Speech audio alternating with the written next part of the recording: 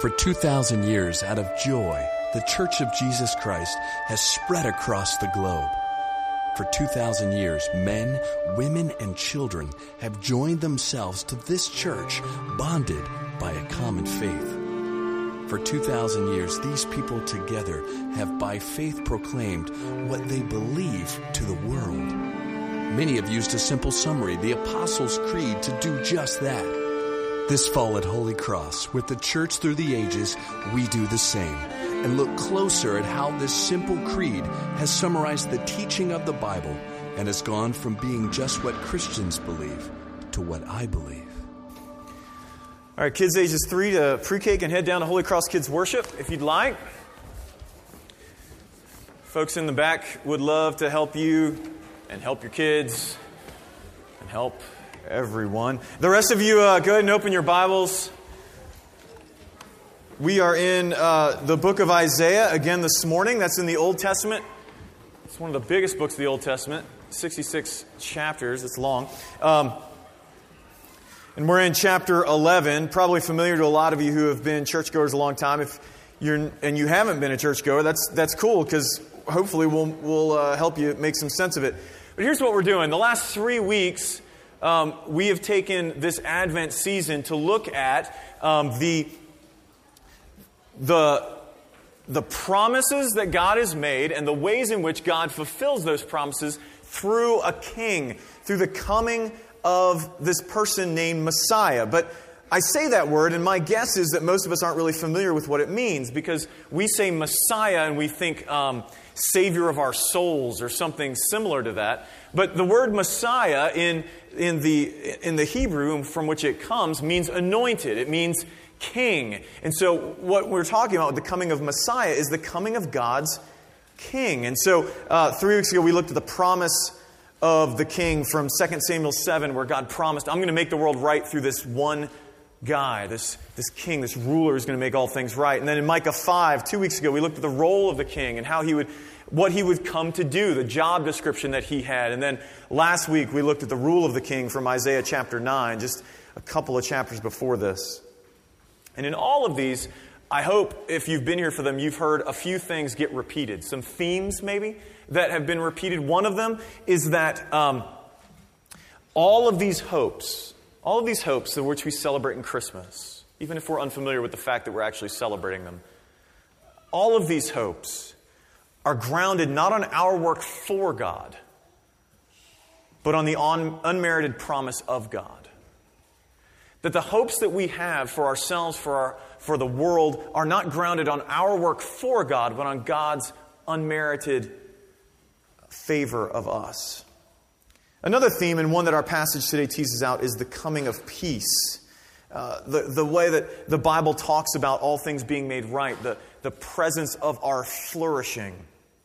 All of our relationships lining up just as they are meant to. And that's what we're going to be looking at this morning, the coming of this peace. So if you have your place in Isaiah, whether it's in the Bible or in your bulletin, if you'd stand in honor of God's Word, that's our habit here. We're going to be reading verses 1 through 11. Like I've said many times during this series, these are familiar passages to many of us in this room, and the danger in familiarity is that we let it wash over us because we think we get it.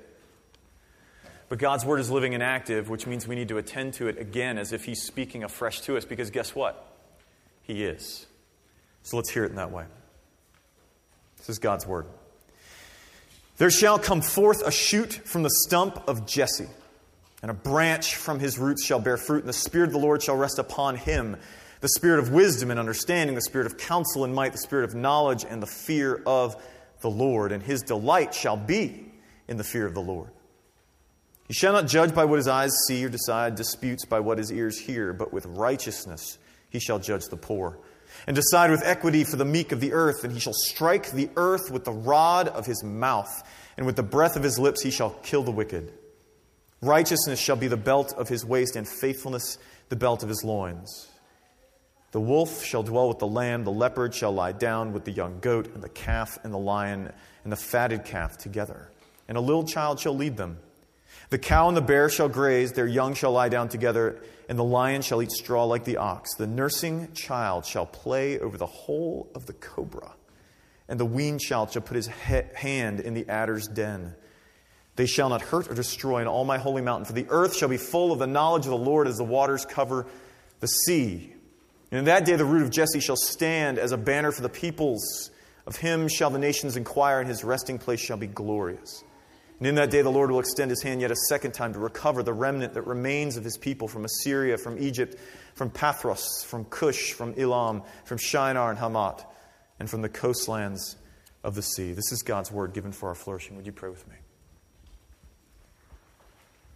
Lord, some of us are coming into this place this morning desperate to hear from you. Needy, I would count myself among them. Others of us aren't really sure why we're here, and some of us are here and we are excited. Wherever we are, Lord, we need you to meet with us. We need you to speak to us, to open our hearts to hear from you and to understand your word and enliven our minds. We need you. And so we pray that you would meet us here, that you would let Christ and all that he has done become great in our eyes, and let everything else, even if just for the next half hour or so, fall away. We need to hear from you. And so we pray all these things in Christ's name. Amen. Have a seat.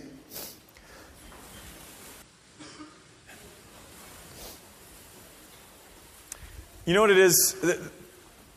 You know what it is that makes me cynical? No, not everything. Funny. Some of y'all know me, but not everything. What tends to make me cynical is this practice that we have in our society and culture of bold over-promising. It's like those infomercials that claim that their product can remove any stain, as if. Or the latest book that claims that they alone, for the first time in all of human history, have discovered the secret to a great life, to financial success. All of these secrets that no one else has figured out in thousands of years. They have figured out how to get rich or to be successful, to get your kids to do what you want. Yeah. It's like the latest candidate telling you that he or she alone has the ability to make change. Or the young church planter who knows that he's going to change the world because he is awesome. That last one is purely hypothetical. Purely hypothetical. That's just for the sake of argument. If you're anything like me, this is what makes it really hard to believe some of the Bible's bolder claims, because they sound like the over-promising that we hear day after day after day. And what we tend to do when we hear those things and we get cynical is we will push off those promises to some otherworldly place. Right? So we read what we hear in Isaiah 11, and it sounds crazy, and what we do is we go, that can't ever be. Won't heaven be awesome?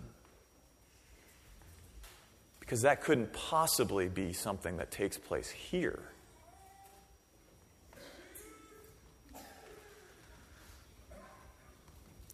The problem is, if we read the Bible honestly, it's very difficult to do that. If we read when Jesus is on the earth in the Gospels and he's beginning to push back sickness and death and alienation and all this stuff, and people are like, what's going on? And he says, well, if I do this by the Spirit of God, it's the kingdom of God that's come upon you here and now, not in some otherworldly existence. The Bible seems to not hesitate in giving these promises, and our passage this morning does that without apology. And it does that not because of some greatness in the claim itself, but because of the greatness of the one who makes the claim. So this morning we're going to look at this passage in three ways. There's an outline in your bulletin, as always. We're going to look at the agent of peace. We're going to look at the character of peace. And then we're going to look at the advent of peace. Okay? Peace is agent, its character, and then its advent. Ready? All right. Let's look first at the agent of peace by seeing him as an agent of the Spirit. Look down at those first two verses. Now, if you were here last week, you probably remember some of the context I set for you, but if you weren't, that's okay. I'm going to set it again, right? The context that we are dealing with now is the same that we were dealing with last week. Remember, one of the things I said is that the prophets, when we read biblical prophets, they are not speaking into a vacuum, into some timeless, amorphous place. They're speaking into a historical situation. And so what's going on is Isaiah is in the 8th century BC, in the 700s BC. And what he is doing is he is preaching to the southern kingdom of Judah. Israel had been divided into the north that was called Israel, and the south that's Judah. Judah's capital is in Jerusalem, and he's preaching to Judah, trying to give them hope in light of this national, aggressive, militaristic power called Assyria. And what Isaiah is doing is he's trusting them, or he's encouraging them to trust in their God who has promised grand things and will keep those promises. But those promises are not vacuous. They're not kind of cloudish. They're not in the sky. They're rooted in a person. Look at verse 1. It says, a shoot is going to come up from the stump of Jesse. Now, this is interesting. I doubt very many of us are familiar with this Jesse guy because he really appears in like one chapter in the Bible and then goes away. However, his son is very famous. His son would be King David of David and Goliath fame. The prototypical king of God's people. Now, scholars don't really know exactly why Jesse is named and not David, but one probable reason is that the coming of this king that was to come, would be a king like David, so it would make sense to mention his father and the coming of David himself. It kind of draws out the idea of David as if David were coming again. So be a great king like David. But the reason a shoot is coming up from this stump, why is Jesse a stump? I mean, stumps are rather dead, are they not? I mean, apart from the fact that Jesse literally is dead, but that's not what he's talking about. He's talking about the fact that David's line, this line that came from Jesse, had messed things up royally. They were kings. But they messed things up royally. A shoot is going to have to come up from that dead stump because they had just messed things up. The kings that had come from David's family had been a mixed bag at best, and most of them not faithful to God at all. And what God is promising, once again, He's going to make something great come from something that is seemingly insignificant. A shoot is going to come up from this stump that's been cut off. And this person, this shoot that's going to come up, is going to be a man of the Spirit. Right? Isaiah says right there that the Spirit of the Lord will rest upon him. By that, it means the Holy Spirit. So if you're new to Christianity, if this is a new experience for you, the Holy Spirit is the third person of the Trinity. And what we mean by that is that the Christian view of God is that God exists as one God in three persons. One God in three persons, Father, Son, and Holy Spirit. Not three gods, not one God in three forms or three expressions. One God, three persons. All are equally God, and yet they are distinct in their personhood. Okay? You're like, what? I know, it's taken a long time for the church to figure that out, and it's more of a mystery than anything else, but we have to declare it. It's what the Bible says. And so the king that is going to come is going to have the Spirit of the Lord rest upon him. And what that means is that he's going to be empowered and filled with the very presence, the power of God through the Spirit. And what is great here is that these different aspects are talked about. He's going to have the spirit of wisdom and understanding, right? The spirit of counsel and might, the spirit of knowledge and fear of the Lord. Okay, so here's what this means. All of these things, wisdom, understanding, counsel and might, knowledge, fear of the Lord, all of these things speak to someone's ability to understand and to navigate reality. Not just with what our eyes see and our ears hear, but be able to understand and navigate reality through wisdom, through understanding, through knowledge, all of these things. That last one is probably the one that's probably the hardest for us to get with that, the fear of the Lord. That's interesting because it doesn't probably mean what you think it means.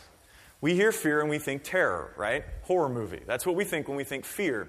But in the Scriptures, it doesn't mean that. It means it's kind of an elastic term that in one sense means honor, but I think in this sense, Psalm 19, verse 9 is what should inform that. Some of you may be familiar with Psalm 19. Psalm 19 is this great expression of, it's like a love song for the Bible, which makes sense if you understand what the Bible is to Christians. But in it places the fear of the Lord in parallel with God's Word. So one of the things that the fear of the Lord can be is God's Word. And that's what it probably means here. This king is going to be able to understand reality clearly because he understands God's Word. In fact, it says he delights in the fear of the Lord. He delights in it. In it is his delight. And he is empowered by the Spirit, and that leads to hope. Look down at verses 3 to 5. He's not going to judge by what he sees or hears. In other words, his judgment is going to be because of the Spirit, his Spirit-empowered understanding. And because he's empowered by the Spirit, that judgment will go beyond externals, by what he sees and what he hears. And the result of that is going to be hope for the needy and the poor, or the meek of the earth. Okay? Now, for us, the person who's in the role of ruler and the person who's in the role of judge are separate, right? We're Americans, separation of powers, blah, blah, blah, blah, blah. In the ancient Near East, that wasn't the case. The king was the one who actually judged cases, the most significant cases. The role of judging was expected to be one of rulers during that day. And for these, the powerless, those with nothing to offer, the idea that they are going to actually receive justice would bring great hope. Because that wasn't normal. And my guess is we probably get that because of what we think today. You and I have these things. We call them stereotypes, right? The less friendly way of saying that is prejudices. We all have them. To pretend that we don't is foolish. We all have them, whether they're racial or socioeconomic or geographic, right? In other words, like if I begin to talk slow and with a drawl, most of us in this room will begin to assume that I'm unintelligent, right? Or if we see a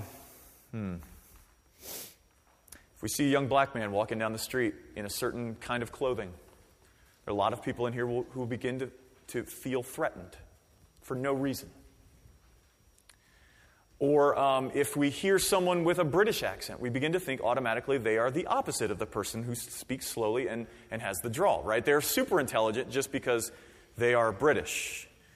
We have these. But these things are inherently unjust because they generally lump everyone together without knowing the person. That is judging by what your eyes see. The result of judging by what your eyes see generally is that the most vulnerable and powerless are overlooked when it comes to justice because they have nothing to offer. But this king, it says, will be righteous and faithful, and with his word, evil is destroyed. That's what we get in verse 5.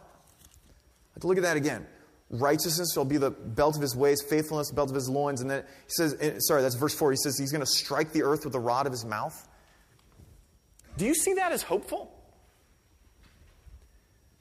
See, my guess is you probably see judgment as a bad thing, right? And that is because you are not an oppressed and persecuted group of people. Because if you were oppressed and persecuted and thought of your cause as having no champion, the idea that God, who sees everything clearly, is going to come and judge the earth would be of great hope to you. Because finally someone with power is going to be looking out for me. Someone is going to come and rescue me. Over and over again in the Scriptures, God's judgment is seen as a grace. It's a means of grace. Because for evil to be removed, its agents must be removed. Interestingly, though, I don't know if you noticed this.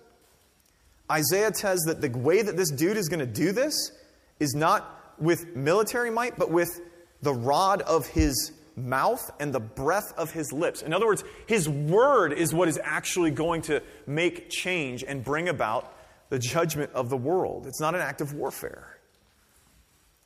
So there's going to be hope for the weak. There's going to be hope for the needy. There's going to be hope for those who are in need of rescue because of the agent of peace. The second half of this passage speaks to the incredible effects of this ruler on the world. He's an agent of peace who brings a peace with an incredible character. Because not only is he going to come to judge evil and to execute judgment, but it's going to have a tremendous effect on everything. Look down at verses 6 to 8. Because first it creates a world of security. Here's what's going on here. All these pairings, right? Look at them all. You've got wolves and lambs, leopards and young goats, calves and lions, and blah, blah, blah, blah. Kids and snakes. Like, everything that's going on in here is a pairing between something that is strong and dangerous and something that is vulnerable. Right? There is nothing more vulnerable than a nursing child who's putting its hand into the den of an adder. If you're not sure what an adder is, it's an insanely poisonous and aggressive snake. And you're just sticking your hand down in its nest. That's a terrifying image, right? The point of these, though, the point of all of these, is that these vulnerable things, whether they're young children with no protection or young goats, calves, lambs, the point is that they have nothing to fear. They have nothing to fear. Think about that. They have nothing to fear about those things that are strong and dangerous. How is that possible? See, what this is saying is that people, the strong and the weak, will live in reconciled relationships with each other. You see that? A lot of times I think we read this and we forget that Isaiah is talking to people. And we think, oh, isn't this great? He's giving us this image of creation where we can walk up and pet lions and they're not, they're chewing the cud. Like, no. This is a metaphoric way of talking about what's going on with people, because he's speaking to a group of people who feel insanely vulnerable and defenseless in light of this national, militaristic, aggressive group called the Assyrians. And he's saying, look, when this king comes, it's going to be like all of these, you will have nothing to fear from the strong and dangerous anymore. All of those relationships are going to come and get lined up. Now notice what it doesn't say. It does not say that the strong are no longer strong or the vulnerable are no longer vulnerable, does it? That's the vision of Marx and Engels. Everyone's exactly the same. It doesn't say that. No. There's still lions. There's still wolves. There's still strong and powerful groups and people, but they no longer are a threat. In spite of that reality. See, that's what makes this more mind-blowing. It's not the elimination of all distinctions. It's the reconciling of those distinctions so that instead of fighting against each other, they are flourishing one another. In spite of those distinctions, these folks will live in reconciliation. So he creates a world of security, but it's also a world of worship. Look down at verse 9. The earth is full of the knowledge of the Lord. Now, that's easy to gloss over that, but I'm going to ask you not to. Because you see, in Isaiah's day, only Israel, and at this point, only Judah, this tiny little landmass of all the peoples in all the world, actually know the one true God. Think about that.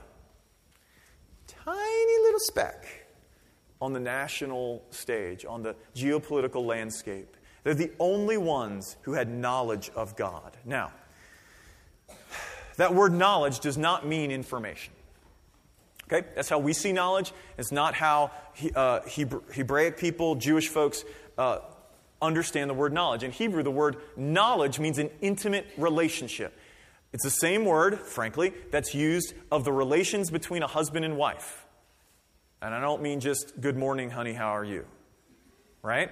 I mean, like, marital relations, okay? We good? We got that. All right, moving on. So, that word knowledge means that all of the world will have an intimate, personal relationship with the living God. And this may surprise you, but this is actually how the Bible understands being a Christian. Being a Christian is not about keeping rules for God. It's not about keeping rules for God. It's being reconciled to God. It's being in a reconciled relationship. And so what this means is the world will be filled with an intimate relational knowledge of the Lord. In other words, the image of Isaiah is that everyone will worship God. Now that sounds churchy, but I need you to listen, because everyone in this room, everyone in this world worships. And maybe you're here and you're not religious. You're like, but I'm not religious. I don't worship anything. Actually, the Bible's argument would be you do, because the Bible would argue that all of us were made to worship. Because to worship something just means to ascribe to something ultimate value. And everyone in this place, everyone in the world ascribes to something ultimate value. Now, for some of us, maybe that's God. For others of us, that may not be. Maybe Maybe with others of us, it's reputation or power. Something as fleeting as pleasure. But it's all worship. It's all ascribing ultimate value. The crazy thing about what Isaiah is saying is that somehow this king is going to bring us to a place of ascribing God with ultimate worth. And that sounds crazy enough for us because we live in what is changing in our society, though we're in the valley. It takes a little longer to get here, but it's still here. We live in this post-Christian society, right? It's crazy enough when we as Christians, if you're a Christian here, are starting to feel the press of cultural shift where it's like, wow, no one really agrees with me anymore. The newsflash is no one really did 20 years ago, 30 years ago either. They just were more quiet about it, okay? But the point is that that's crazy enough for us to think about. Think about how it must have sounded to those who were hearing from Isaiah. When people in the rest of the world hadn't even heard of who God is. They didn't even know who he was.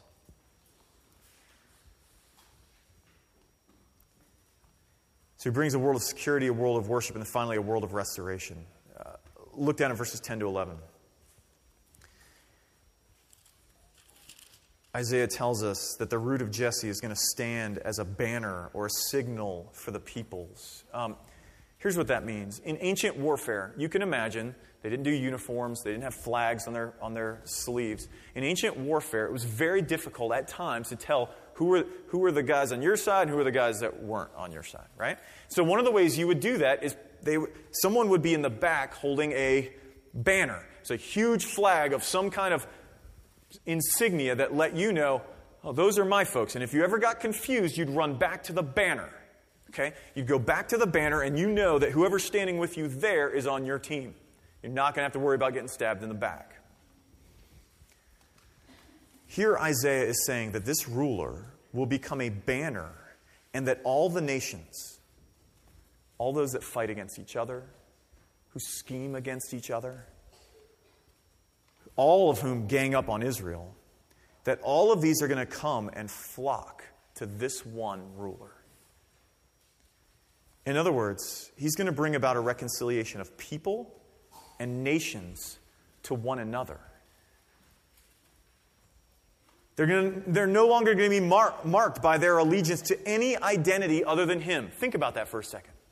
The identity that will matter to them, if you're in a war and you've got a sword and a shield, maybe you lost your shield, you've got a sword, the only identity that matters to you in that moment is on whose team you're on, right? Identities are for us not only ways that we define ourselves, they are also the ways in which we define ourselves in opposition to others, right? That's what we do. We do this with things as trivial as colleges and teams, right? Who's in Hokies? You better get that one clear in here, by the way, because if you get that one wrong in here and you come in wearing orange and blue, someone's going to take you out. I'm just saying. You know, Skins and Cowboys, Red Sox, Yankees, Cavs, Warriors. We do that with trivial things and things not so much. Like race, like political ideology, like gender. But Isaiah is giving us a picture of a world in which people are reconciled to each other and to God, where we no longer betray one another, where we love God and others. And all of this comes not because of so great of advancement in philosophy or the elimination of differences or our great programs and individual efforts. It comes because we finally place our identity, our core of who we are, underneath the banner of the King. And everything else doesn't go away, it just becomes marginalized. So that what draws us together is far greater than those things in which we are prone to divide ourselves by. Those are great promises, right? But what does this mean for us here in this place, especially during Advent? Well, let me say three things by way of application. You and I, like everybody else, wrestles daily. And maybe not daily. Maybe that's overstating it. But regularly with the notion that things in the world are not the way they're supposed to be. Right? You hear it, you feel it in experiences like experience of my wife and I from 6 years ago, Thursday. where you walk into a pediatrician's office and you're told that your 2-year-old has cancer. We know it when we hear stories of children whose lives are threatened by poverty. We see it in stories on the news about abuse of the weak. We even sense it and feel it in our own broken relationships at home or in our workplace or with ourselves, why we can't seem to ever change, or we beat ourselves up for things, or we feel it. The Scriptures are honest about that too. I don't know if you knew that. See, I think a lot of times we think the Bible takes like this Pollyanna view of things, but it doesn't. It's very honest about these things. It calls them evil. Did you know that? It calls them evil. That's what they are. When we turn away from the God who loves us and give our trust and ultimate value to things like money or acceptance or pleasure to make things right for us, the Bible calls that evil. When we're cruel to one another and seek to coerce one another for our own gain, whether that's with shame or with power, the Bible calls that evil. When we prey on the vulnerable and call it good business, or when we abandon the poor and call it encouraging personal responsibility, the Bible calls that evil. When we use one another sexually, either in person or through pornography for our own gain, or when we simply misuse our sexuality outside of its created intent, the Bible calls that evil. And when we self-aggrandize, thinking that we are better than others because of our morality or our economic situation, our success, ignoring our own failures to make ourselves feel better, the Bible calls that evil. So you see, we have a problem because on the one hand, we desperately want someone to come and to put down evil. The evil that we see. And so did people during Isaiah's time. But their problem is the same of ours. We're in this sticky wicket because Isaiah would say in chapter 11, someone's going to come down and put down evil. And then he'd say in like the next chapter or in 2 chapters later, but guess what? You're part of the problem.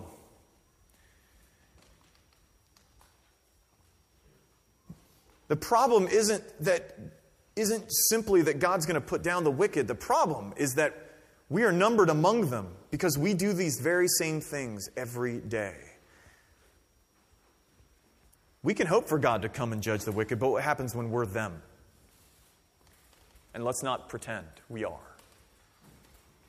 See, this is where the gospel of Jesus comes in. Advent is about the coming of this king, the coming of this ruler. But he dealt with wickedness, he dealt with evil very differently than what we thought he would do. He dealt with the wicked by taking their place. He dealt with sin by becoming sin. So he came and he lived in faithfulness and righteousness, as this prophecy says. And then he took the place of those like you and me who sin every day, deserving to be swept away with the rest of the brokenness of the world. That's really confusing to some of us. Because why would he do this? Well, he did this, friends, because he loves us. Not because we did anything for him. But here's the thing. And if this steps on your toes, I'm not going to apologize for that. I'm just going to prepare you. Jesus didn't do this for those who don't think they need it. If you're here this morning and you're like, no, I'm good, God. I'm fine. These promises are great. I can't wait to be a part of it, but I'm not among those people. I'm not like those people. I don't really need a Savior. I just need a hand up. Just need a little help, but nothing that bad. If you think you're okay, that God is lucky to have you because you think you're better than the person next to you, or at least better than whatever stereotype you have of the bad guy, can I tell you, you are living in an illusion. Before God, sin is sin. We are all broken. We all sin against one another. We have all turned from God. But the King that God promised, Jesus, came to make us right. He came to bear the judgment we deserve so that we might be found under his banner, united to him. And some of you are thinking, Rick, that sounds good, but you just look at what I've done. You're not hearing me. There is nothing wrong with you that's not wrong with me. Jesus rescues us by grace, not by us being worthy. You can't, and he isn't asking you to be worthy. Okay? But what is that going to mean? Like last week, we talked about anticipating the fullness of Jesus' rule in one particular way. You remember that? We talked about how it plays out in the way in which we approach the world. There's another way that I want to talk about it this morning. Because this passage is so much about reconciled relationships, I want to talk about that, okay? Whatever else this passage means, it at least means not only that our relationship with God is restored, but also that our relationships to one another are restored.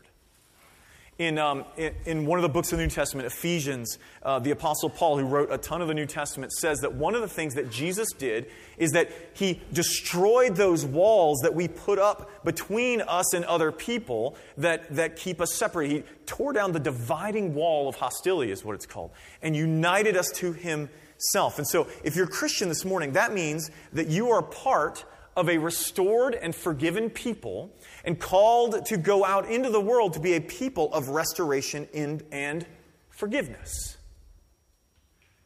The problem is that you and I don't do forgiveness. Do we? Let's be honest. We don't do forgiveness. We do avoidance. We may do marginalization.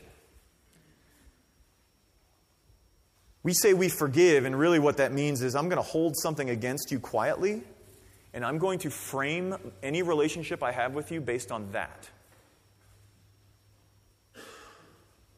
Biblically, though, forgiveness is not avoiding issues or people. Forgiveness is giving up our right, let me say that again, giving up our right to justice and risking being hurt again by seeking to have that relationship restored to what it was before sin disrupted it. I often say it this way. Forgiveness is the betrayed person bearing the weight of the betrayal for the betrayer. The only way I would qualify that is saying for the repentant betrayer. Okay? So let me get specific. When someone hurts you, you are not forgiving them by never talking to them about it. You are not forgiving them by avoiding them until you aren't mad anymore. You aren't forgiving them by simply holding a grudge forever. Forgiveness is more costly than that. And as Christians, we should be the very first people that get that.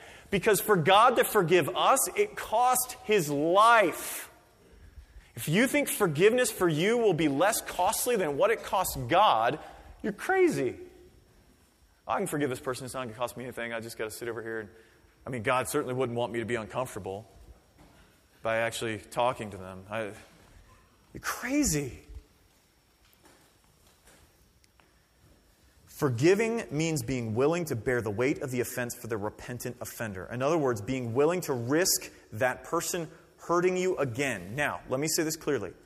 That does not mean it will always work. Some of y'all know this, right?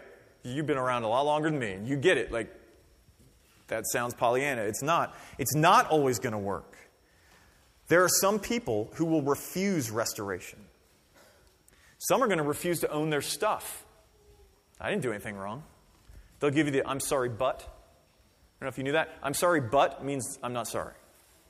Right? That's not, but. When you put the but, no longer sorry. Okay? Just for further notice. And in some cases, such as abuse, forgiveness will need to look very different. But the reason why, if we're honest, we don't move towards forgiveness with others is because we're afraid of what it will cost us. Friends, Jesus frees us to lay down our life because he has secured it in himself. And so if you're in this place and you're living outside of reconciliation with other people, maybe there's people in this room that you're like, that person is just, they've hurt me. I'm going to get over it. It's going to be fine, but you can't get over it. You can't bear it. Because there is a role for bearing with one another's brokenness. But if you can't, then you're not living in forgiveness if you're not ever talking to them about it. Especially with other Christians, friends. Like, look, we're Christians. If you come to me and you're like, and I'm opening myself up to this. There might be a line later. If you come to me and you're like, Rick, when you said da-da-da-da-da, or when you did this, man, that just da-da. I don't have to be threatened by that. I know I'm jacked up. I know I mess up. I know I hurt people. Right? Defensiveness breaks the relation, but I can come and I can hear that with grace and go, you know what? You're probably right. You may not be, but you probably are. I don't have to be threatened by that. I can say, you're right. Can you pray for me? And I can go to someone else and say, hey, this wounded me because I'm not asking for a pound of flesh. I just want relationship back. Jesus frees us to lay down our life because he secured our life with his own. Okay? Last thing, I'm running a little long. Lastly, I want to speak to the other clear implication here, and that's the goal. The goal of Jesus coming is for the earth to be filled with the intimate knowledge of the Lord. Listen, for those of you who know what this means, I understand that you are in a PCA church. And being in a PCA church generally means you are not here to hear about evangelism. Right? If you know what that means, like if you're in a Presbyterian church, evangelism is not what you thought you were coming into here today. You thought you were coming, I am here for good theology. It's going to be meaty. But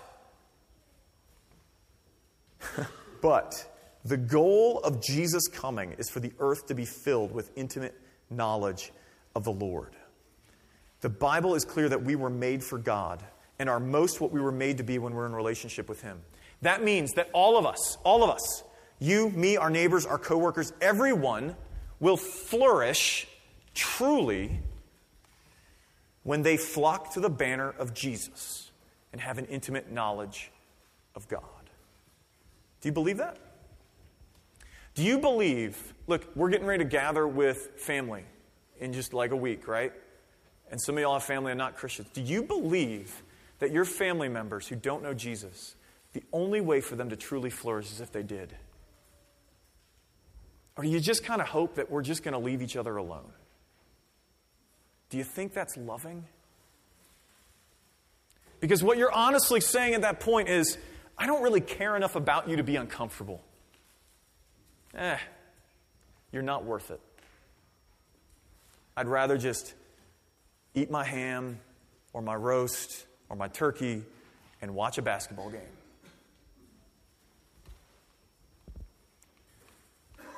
If you believe that people flourish when they have intimate relational knowledge of God through Jesus, how does that belief play itself out in your relationships with those who aren't Christians?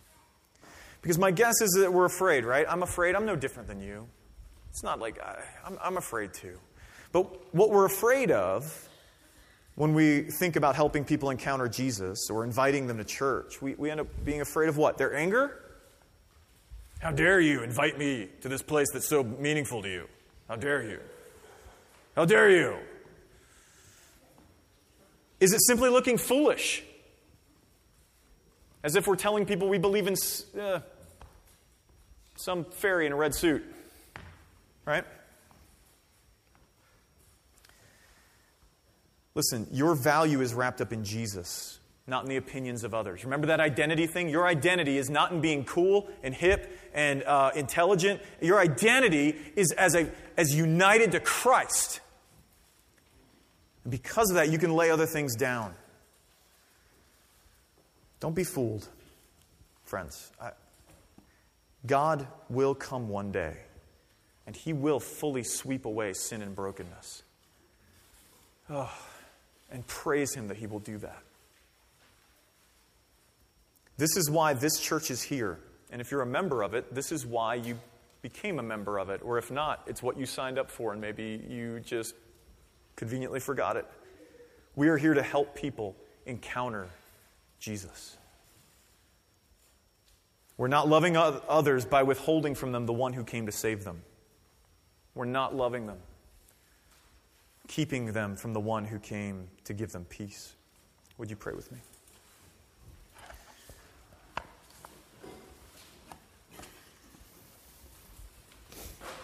Lord, I think there's no greater challenge in the life that you've called us to as Christians than to live as a forgiving and forgiven people. maybe it's better if I reverse that, living as a forgiven and forgiving people. Because we are called to forgive others as you've forgiven us. From that forgiveness to forgive others. Because from that forgiveness, Lord, we know that we were not worthy of forgiveness. We didn't deserve it, didn't earn it, couldn't possibly earn it. But we forget that, and that's why we have a hard time forgiving others. And so, Lord, as we finish this up, I pray that you would help us in the next few minutes, maybe it's just in the next few minutes, to see the weight of our own unworthiness before you and how you have loved us freely. Not just to see our unworthiness, that would be to sit in self-loathing, but to see it in light of your great love for us. And as we see that, Lord, would you move us out to be a forgiving people? Forgiving not just one another, but in seeking to have other people be forgiven by you as well. Help us to become a people who help others encounter you, know you, and then go and show you to others. We ask this in Christ's name. Amen.